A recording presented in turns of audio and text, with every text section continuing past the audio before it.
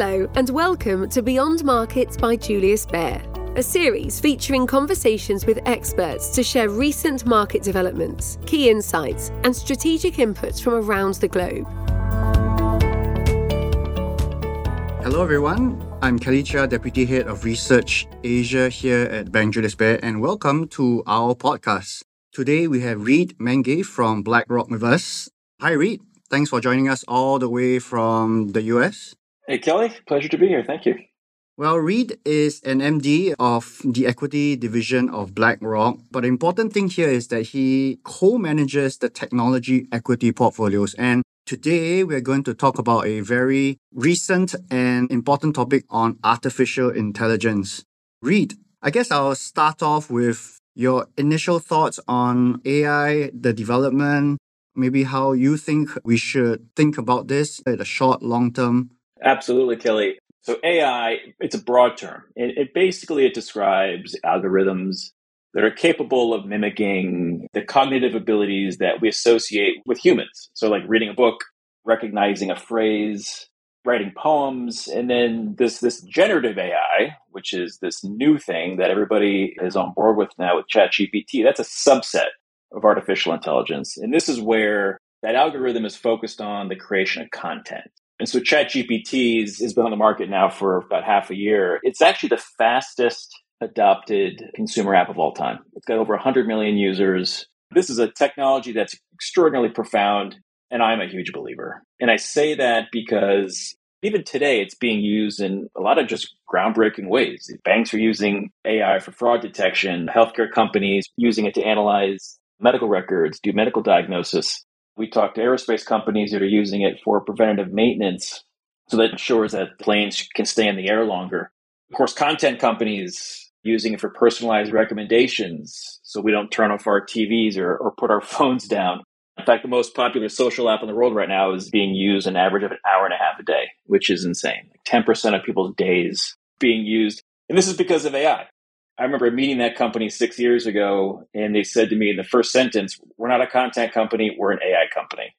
So this is what's happening today, and yet you just know that in 2, 3, 4 years, the pace at which this technology is advancing, it's going to be used to revolutionize every industry.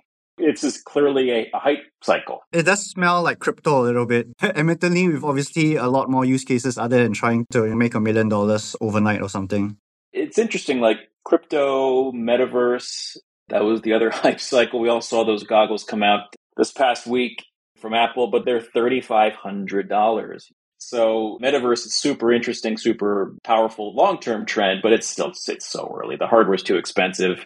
So metaverse, still 5 to 10 years out. Crypto, you mentioned, Kelly. I think that's always been in technology, looking for problems to solve. And I do like smart contract. I think that's an interesting angle for crypto. But crypto has problems with scaling. So I think there's technologies that are interesting, but they're a little further out. AI is different. AI is actually happening here and now. I do know that AI really started developing in the 1950s and 60s, right? So we've come a long, long way. Certainly hope crypto doesn't take that long, or smart contracts don't take that long to reach this sort of tipping point that we have with ChatGPT. That's right. It's interesting because I feel like in the US, we have this Thanksgiving holiday in November. That was not that long ago. I remember showing my family this app at the dinner table, and then here we are just 9 months later. And look at the stock market, Kelly. You basically have an S&P 500 flat on the year if you look at the equal weighted S&P. The S&P 500 total is up 12%, but that's because there's about 5 stocks that are exposed to AI, up 40 to 150% this year. And so this theme, which has kind of come out of nowhere, is supporting the entire stock market in 2023. And you've got biggest software CEO in the world calling this the most profound technology of anybody's lifetime. So this is a hype cycle, but the good news is it's real. As a tech investor, I get excited because this is going to spark a whole new tech buying cycle. The hype is real. But ChatGPT and all AI so far, it's basically blocked in many banks. Now, how do we deal with cybersecurity checks and balances for these 1 or 2 companies that, because they're private, potentially could do anything that they want with the data? This is a technology I think is interesting, but it's also scaring lots of companies. And so I think it is this topic of security in AI. I think there's 2 aspects. that I think about. The first is not even that so much, Kelly. It's more about just the new threat vector that's going to be posed by AI. Generative AI in particular is being used to create malware. That's an industry term, which basically means viruses. I was at the RSA security conference a month ago in San Francisco. It's the biggest security conference in the world, meeting with the industry. And we're already hearing about malware being delivered via ChatGPT because ChatGPT leverages plugins for data. So you can ask ChatGPT a question and get delivered malware. And so I think there's this threat right now of this new technology and the potential that this actually, while incredibly has a lot of utility, also represents a new threat vector for companies. Now, the good news is the security companies are also leveraging these same technologies to combat Gen I created malware, leveraging the same techniques. And so the industry is on top of it, the security industry, but it's definitely a new threat vector, which is concerning. But the second topic, which is interesting from the perspective of artificial intelligence at its core, is the need to have really good data. In that regard, there's an increased emphasis on the need for data security.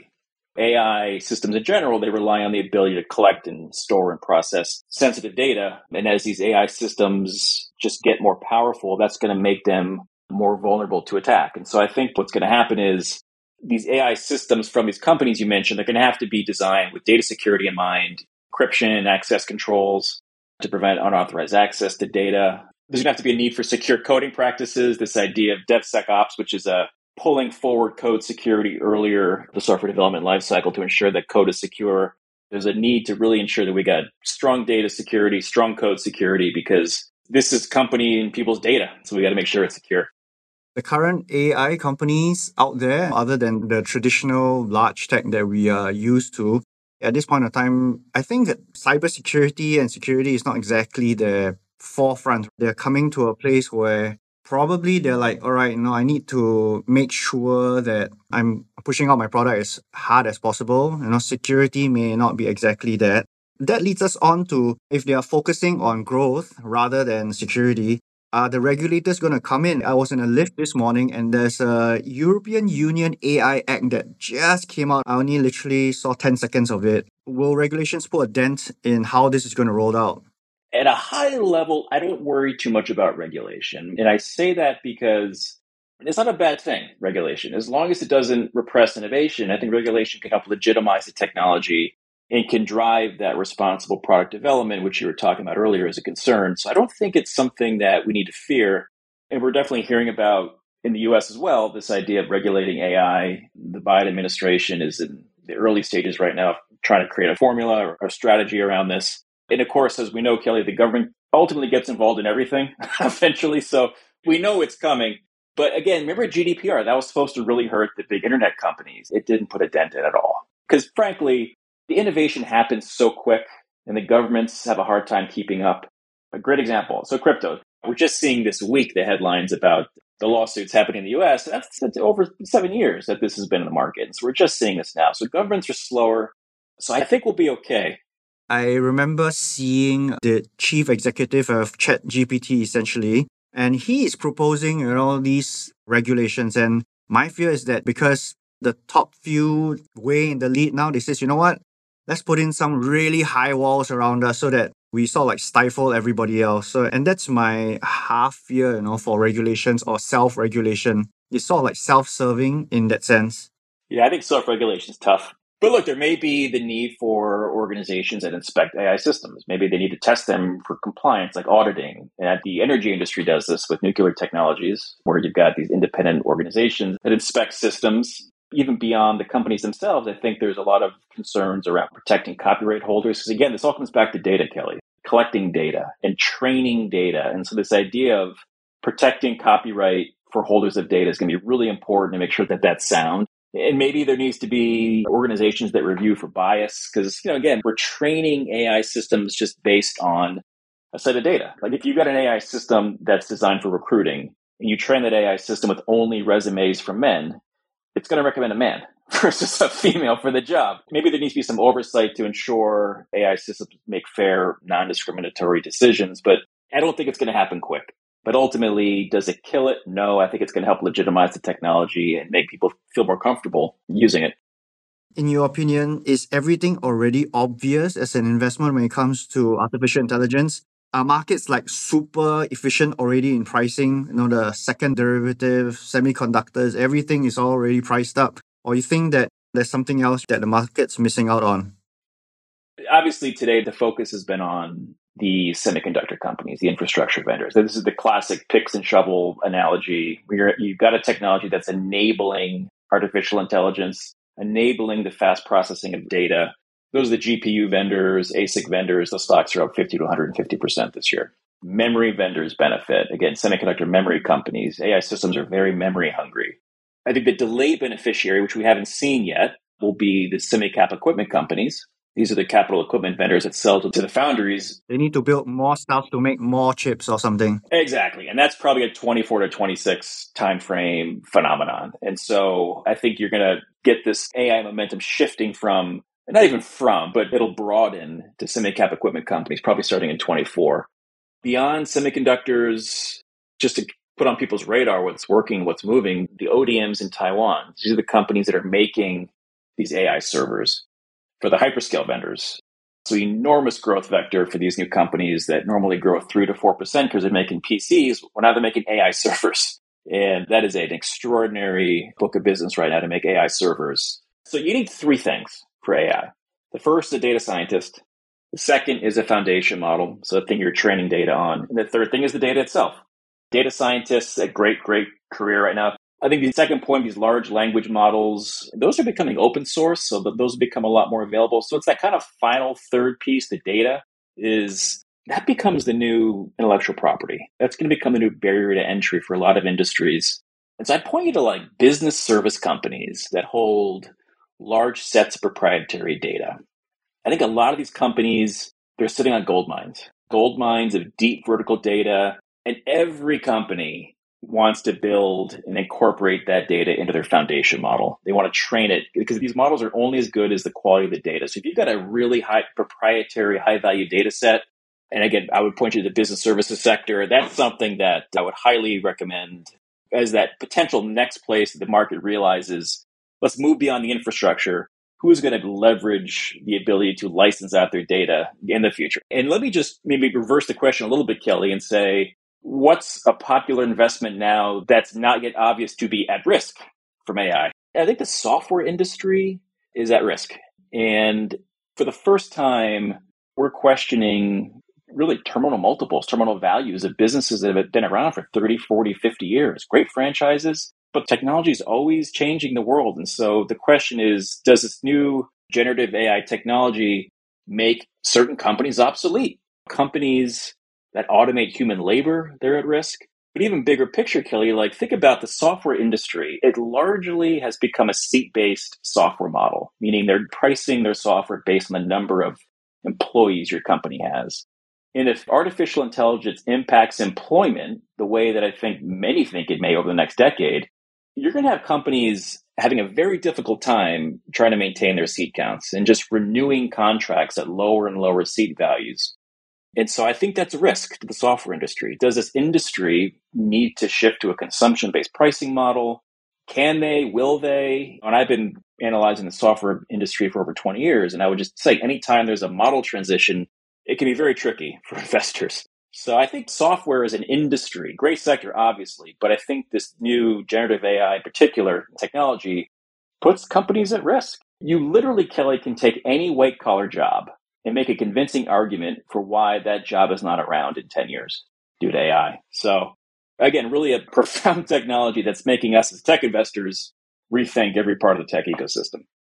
That's on public markets. I know you are more familiar with public markets, but if you had two choices, investing in AI in private or in public, which one would you go for? Which one do you think in the longer term would have a better return profile? Of course, there's going to be big private AI company winners with big returns over the next decade. The VCs are, as we speak, literally tonight, scouring the valley, funding anything with AI in the name. But there's going to be a lot more losers than winners. That's just the reality of venture capital. What did we learn from the past couple of years? Anytime there's a hype cycle, it can cause valuations to become extreme. I think there's a risk that in the private AI opportunity set, valuations might not be as attractive as they clearly would have been a year ago, just given the amount of money looking to invest. Would you say valuations in the private is more frothy than what's happening in the public today? They're resetting, but it takes time. It's not as simple as watching the NASDAQ go down 35% in 2022 and saying that's what private have done as well. A lot of companies raised a lot of capital in 21 and they're really trying to ride this out, hoping the market recovers. And it has a little bit. But no, I don't think the private valuations have reset as much. I think it's happening this year, Kelly, but not fully. From the public company side, I think there's a lot of opportunity for companies to leverage AI to just materially transform their businesses, both from revenue growth perspective, but also profitability.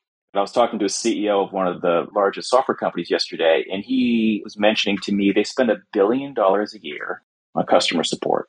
Wow. And he was saying, look, I can spend $50 million to train a large language model, and I can save $500 million in customer support. Cut it in half. I mean, that is material cost saving. So invest 50 to get 500. So what's interesting is and that's applicable to any company that's leveraging this technology, this potential to structurally change your margin profile. There's the potential to leverage this technology to dramatically improve your cost structure. And on the revenue side, with regards to AI, here's a dirty little secret of the tech industry. And I think if you talk to any CEO, they'd admit this in private. Basically, like enterprise product development. So product development is just broken. The way products get developed and then implemented and supported is the following way. You have a development team, then a different team implements that product, and a different team trains you for that product, and a different team supports that product. And there's a lot of leakage there. So basically what's happening is you're the end user, you have a problem, you call a call center, they don't know how to fix it. They didn't design the product. You as a customer get annoyed and you start looking for a competing product. And that's how every company works today. And I think AI is going to fix a lot of that. So imagine a world where instead of those 4 layers between the product being designed and you having a problem, companies start to leverage ChatGPT-like screens for answers. Let's just say you have a problem with a server or a firewall. You take a picture of the problem and you put it into a ChatGPT system that's been trained on the product and the design, the development, and gives you an answer in 2 seconds how to fix that or install that product or implement that product. That is super interesting. And that's coming in the next 3 to 5 years. As a company that does that, your net promoter score goes up, your customer satisfaction levels go up, your retention rates improve, your revenue explodes, and then your implementation and customer support costs go down, margins go up, investors win. So the question was private versus public. I think public companies that leverage this properly, it's just an extraordinary opportunity for public companies. I'm going to have 2 more questions. One's on costs, actually. I know that training, large language models are really expensive. I understand that ChatGPT 4 costs above $100 million and inference costs are always running, right? Because every time someone puts in a query, there's a cost to that. Will AI actually ever make money? I know in the long run it will, because somehow we scale up, everything sort of like gets cheaper, Moore's law kind of thing. But will it ever make money in the next 2 years? Or are we going to talk about it like Internet of Things, 3D printing, and I don't know, the metaverse?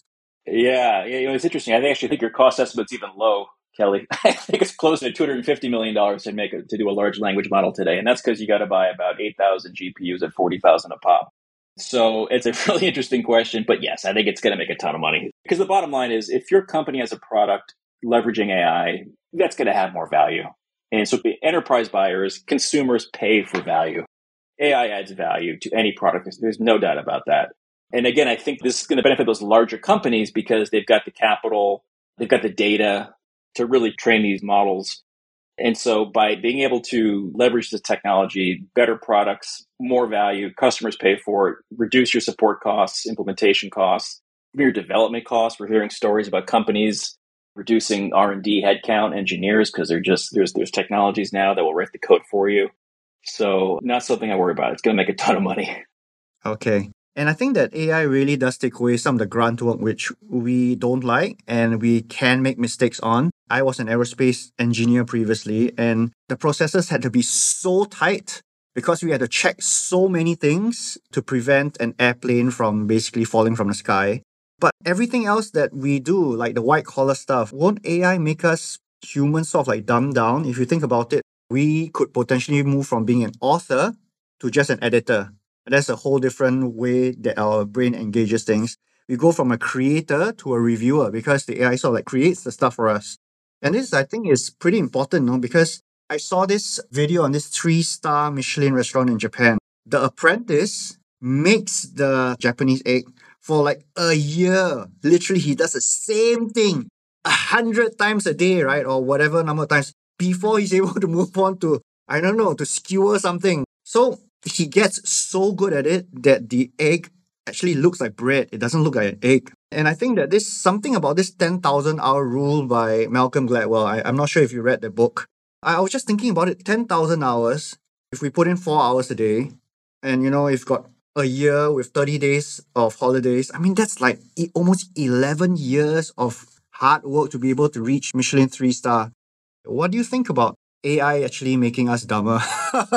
Boy, that's an interesting viewpoint. I think what AI is going to be able to do is take away the mundane, pushing papers around, and people will become higher value add. In other words, a developer goes from writing code to becoming a system architect. And I would argue you'd rather be a system architect than someone just writing code. The hope is that this technology actually elevates mankind because it creates better jobs, higher quality jobs, and jobs that can be replaced by a computer. Fine, replace these jobs because there's not much value add anyway. The value add is how are we going to design that product or that software or that app? Let me architect it and then have the computer make it. I don't need to make it. That's busy work, but let me architect it. But right now, what's happening is companies are focusing on just moving the nuts and bolts of operating their businesses. That sushi example you gave, maybe that young apprentice could be designing a better item for the menu, architecting a better menu than just perfecting the creation of something. And so I think that's the hope. The hope is this technology enhances humanity because it drives higher value work for my kids, for all of our kids, and ultimately leads to more fulfilling lives. That's a really great hope for the future. Reid, thanks so much for ending on a really, really positive note. And for our listeners, we talked so much about so many issues today, whether we're in a hype cycle, whether how we deal with cybersecurity, how regulations are going to play a part in this whole thing. Interestingly, right in the middle, I really encourage you to re-listen to this because they're all the opportunities that were pretty obvious now, but companies that could leverage the very nice proprietary large data sets that they have. That's not really obvious at this point of time to many investors.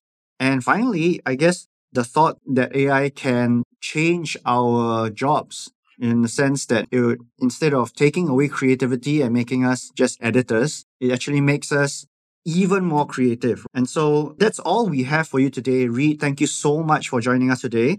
You're welcome, Kelly. I really enjoyed it. And it's been such a ride for investors so far. So thanks for all our listeners for tuning in. Take care, stay safe, and goodbye for now. You have been listening to Beyond Markets by Julius Baer. If you like what you've heard, please tell us by leaving a review and rating on Apple Podcasts or Spotify. Subscribe to Beyond Markets on your favourite podcast player to stay up to date with our latest episodes. To learn more about Julius Baer, our people, our latest thinking, visit us at www.juliusbaer.com. We will be back with a brand new episode soon. The information and opinions expressed in this podcast constitute marketing material and are not the result of independent financial or investment research. Please refer to www.juliusbaer.com/legal/podcast for further important legal information.